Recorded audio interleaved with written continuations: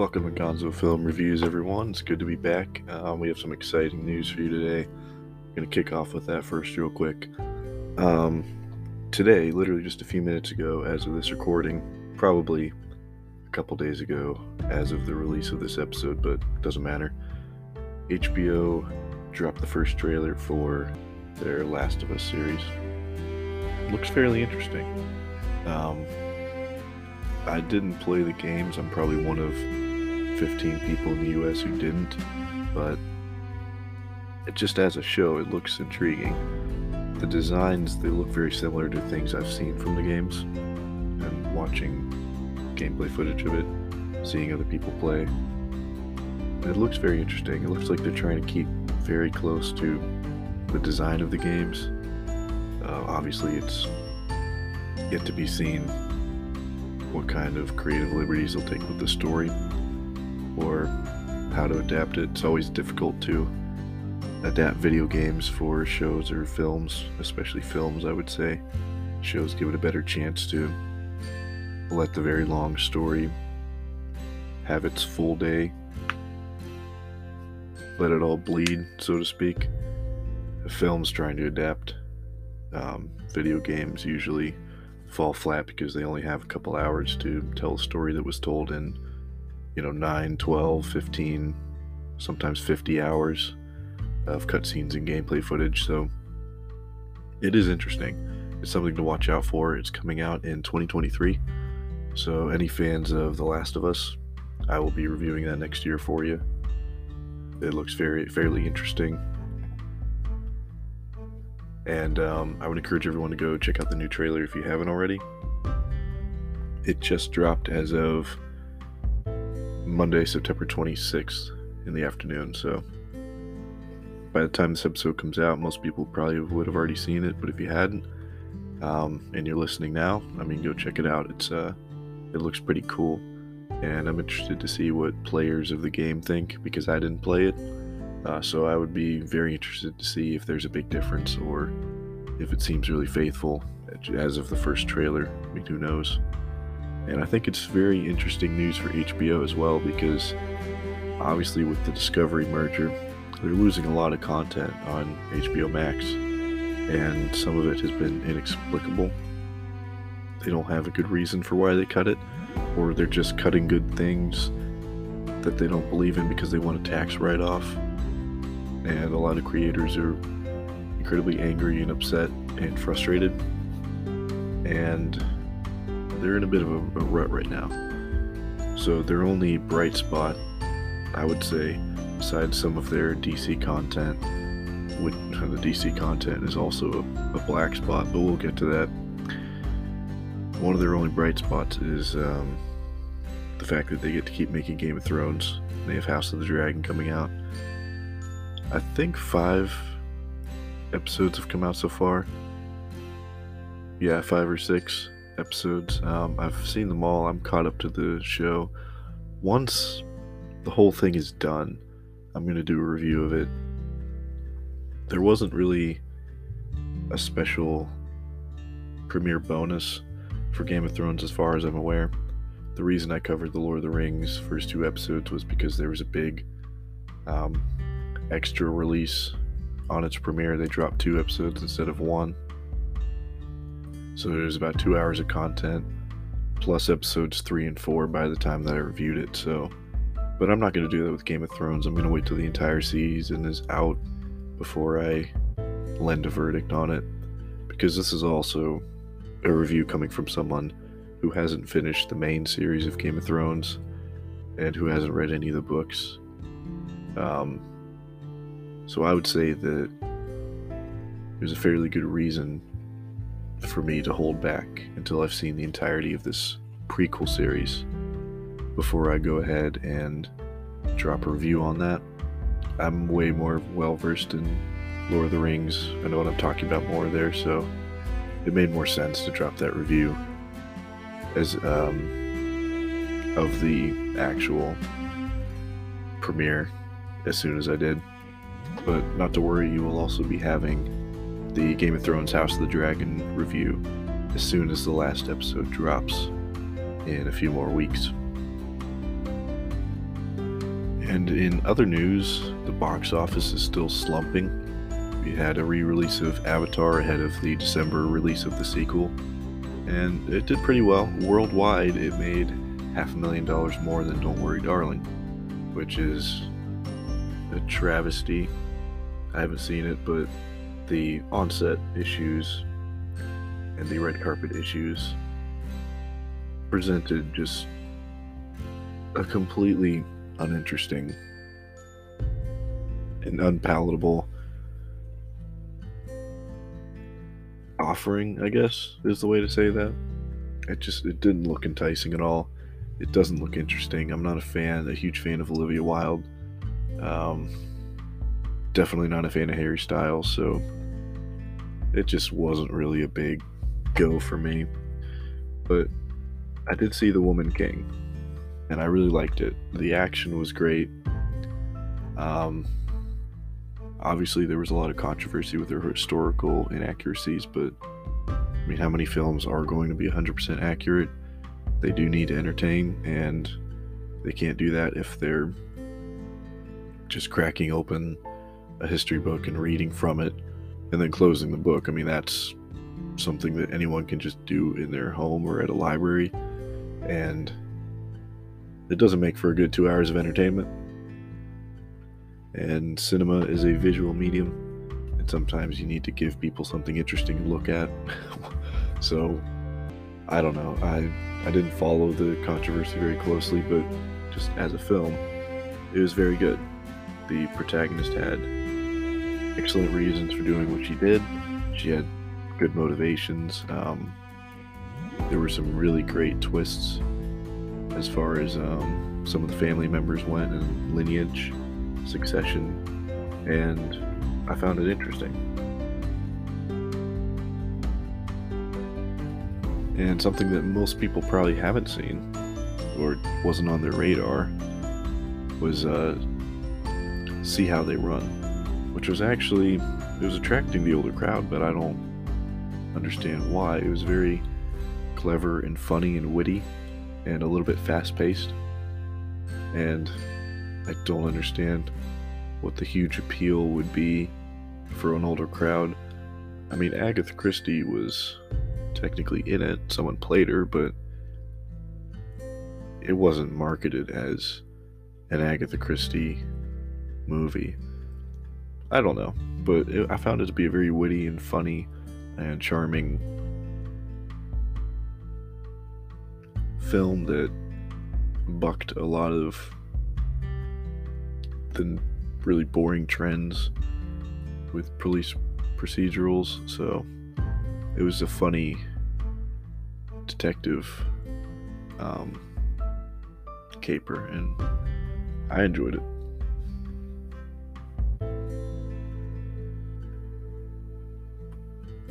Coming up soon, October 7th, is going to be Amsterdam. I know that's a big one on my list. In the 1930s, three friends witness a murder, are framed for it, and uncover one of the most outrageous plots in American history. The cast includes Christian Bale, Margot Robbie,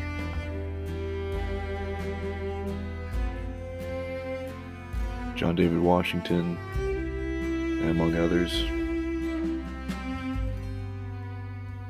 That one's definitely on the review radar.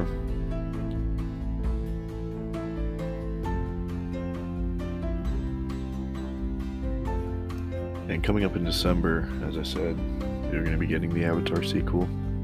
Don't know how to feel about that one. I watched 3/4 of the first Avatar during COVID lockdown. For the first time, I didn't see it in theaters or anything, and hadn't seen it before 2020, and I couldn't finish it. It was very boring. So my hope for any kind of sequel, James Cameron has 4 or 5 of these films in total. He has 4 sequels planned, including the one that's coming out.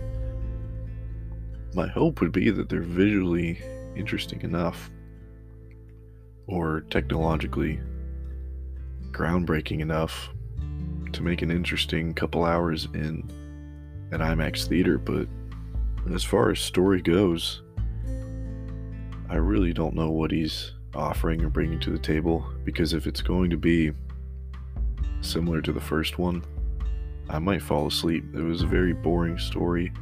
I can't name any of the characters that were in it, and the motivations for the protagonist guy made almost no sense at all.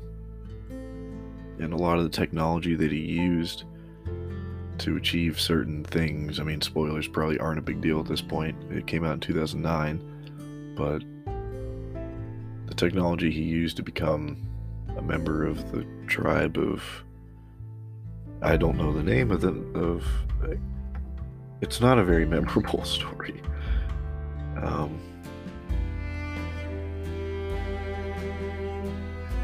blue people.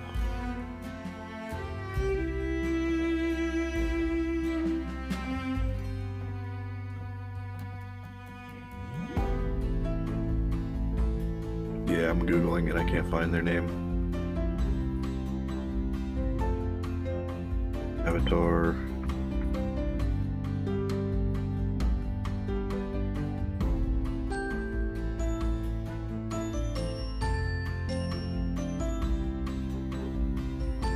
Navi, if I'm even pronouncing that right, I guess.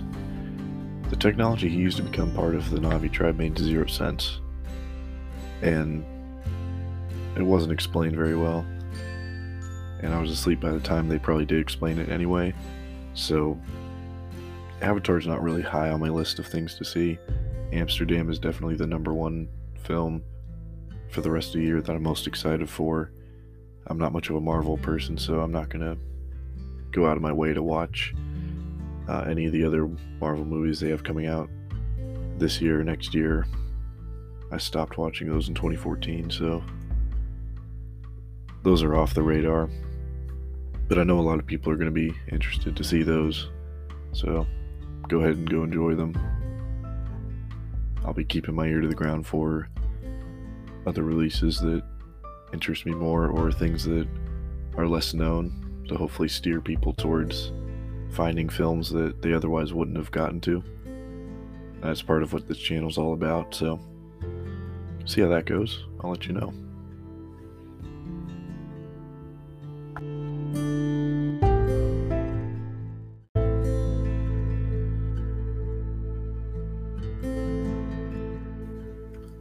One of the biggest reasons I wanted to do this episode, though, was I have a project coming up in which I am going to review Interstellar, but it's going to be an in-depth examination of it in comparison with 2001: A Space Odyssey for college assignment. But I've been waiting for a long time to review Interstellar, and it feels like the right time. There's not much else going on right now in terms of films, and not much coming out. We have a bit of a lull. I'm going to be reviewing Moon Age Daydream, a couple others soon, but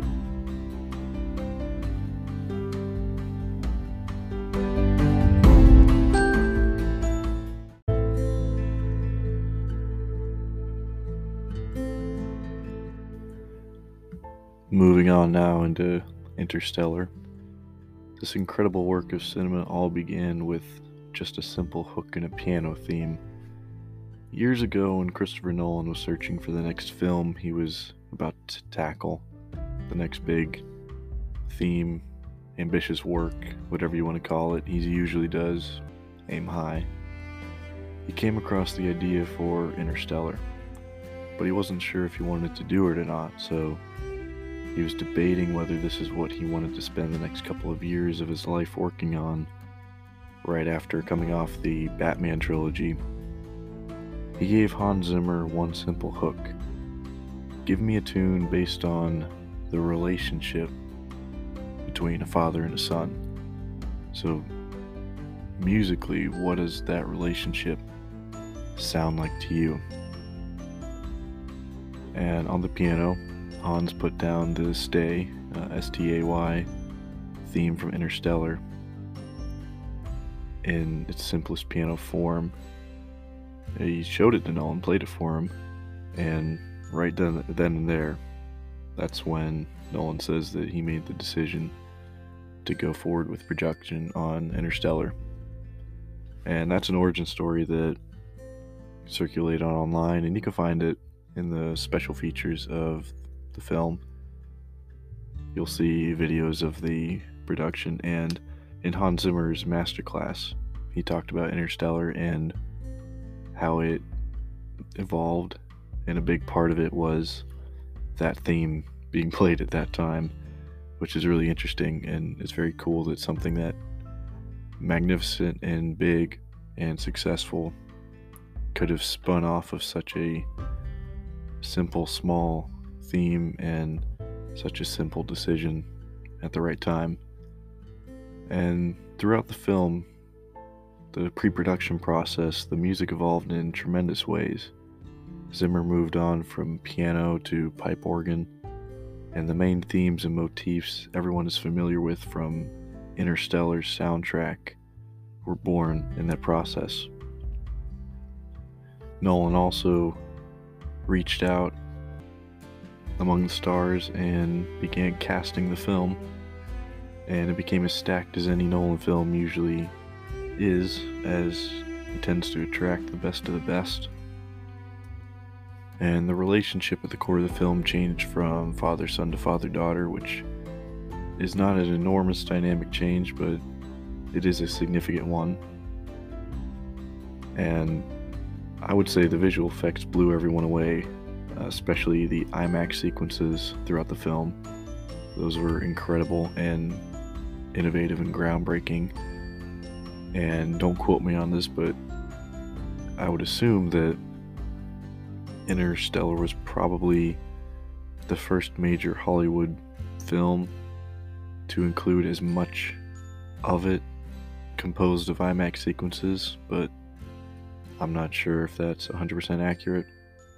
But it's something that I would double check, but I feel like it definitely includes more than most, besides obviously the documentary and educational films that IMAX makes fully in IMAX. Perhaps Avatar maybe included more, but it's a close race. And the story of the film was top notch. I would say it's among Nolan's best productions. The mixture of relatable human fear of the unknown blended with the sci-fi extremism and strangeness and the mysteries and wonder just leveled him up from his previous works. Until this film, most of Nolan's filmography had been relatively grounded and rarely strayed far from that home base. Memento is probably, and Inception would probably be some of his lesser grounded works from his career before this point, but Memento is also seen as one of his worst films, which is still not terrible. It's hard to find anyone who says that Nolan has made a thoroughly bad film, but Memento tends to be his least praised, his least liked, for several different reasons, mostly because it seemed to confuse people. But still, nothing had quite broken the ceiling of what is possible in a Nolan film as far as what reality is and where the characters and the film itself could go until Interstellar. By traveling to other galaxies, into black holes, through wormholes, and even into a tesseract, Nolan leapt out of his comfort zone, much like the characters in the film leapt from Earth to these new worlds in search of one that wasn't dying as fast as Earth was in Interstellar. And I would say that most of what Nolan had done up to this point was fairly earthbound, but still magnificent in each in its own way. At some point, I'll be doing a review of The Prestige. I'll probably review his Dark Knight trilogy. I don't know how urgent that second option is, but it's an option down the road. But I would definitely say that his three best works that I've seen would be Interstellar, The Prestige, and Inception. And both Inception and Interstellar are probably the most out there of his films and the most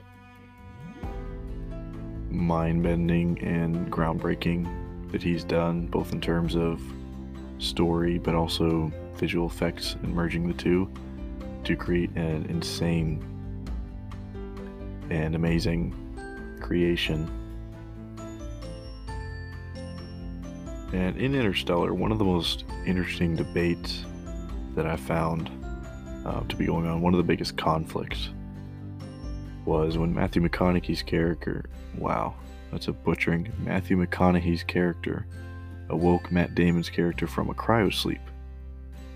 Damon's character had been down for a very long time due to his own mission failure. So, in order to save his own life, he went into cryosleep, froze himself, and just kind of slept there with the prayer that someone would eventually come rescue him. And his prayers were answered. But the failure of his mission caused a complete sense of apathy, doom, and despair from Damon's character. Whereas McConaughey was still fresh on his mission. This was his first stop. This was the first planet that he found as a possible substitute for their dying Earth. And he still had his children and the entire human race that was still alive on Earth depending on him, which set up a very cool existentialism versus nihilism debate, with Damon's character actively attempting to sabotage the mission because he had had the same mission before, but he no longer believed it was ever concocted in good faith, and he didn't believe it had any chance of success. So you had a very big conflict there, and kind of an all is lost moment a lot sooner in the film than it usually takes place, because it's a super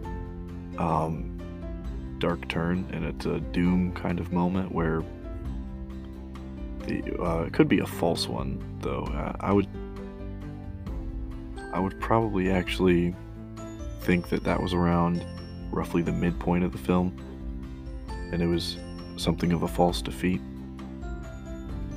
Because in any film structure, a well-structured film, or if you just follow Joseph Campbell's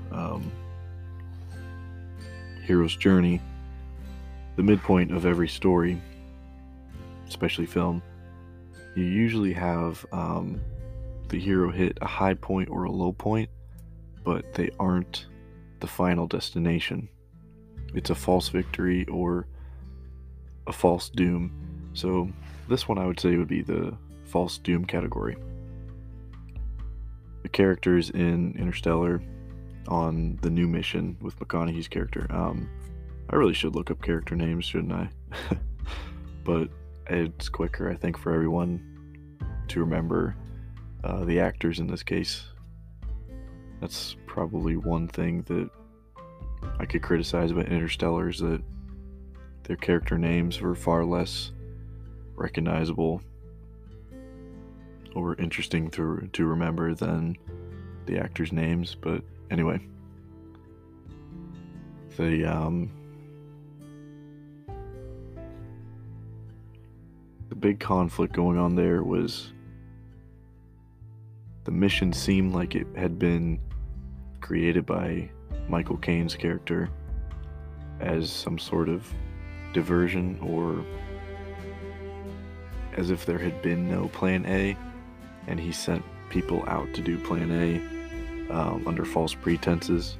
because his only plan actually was Plan B, and Plan A being evacuating everyone on Earth. Plan B being let everyone on Earth die because there's no saving them, but set up the possibility for a colony. So that's what Damon seemed to think, was that is the mission. There is no evacuating Earth. They're all doomed to die, and any attempts to save them are futile, stupid, and a waste of energy and resources that should be spent, should be allocated to Plan B, which is setting up a colony on a new planet and just essentially rebooting the human race. So it took a very interesting and dark turn there, and it really fueled the entire second half of the film into more and more sci-fi, outlandish, but incredible heights, as McConaughey kind of resolved that connection hundreds of millions of light years away was still strong between him and his daughter. He resolved that he would never abandon her no matter what. So no matter what Damon's character did to sabotage the mission, McConaughey was going to fix it. And it led to his interaction with the Tesseract and eventually discovering that he could send calculations and messages back through time itself. And I just think it was an incredibly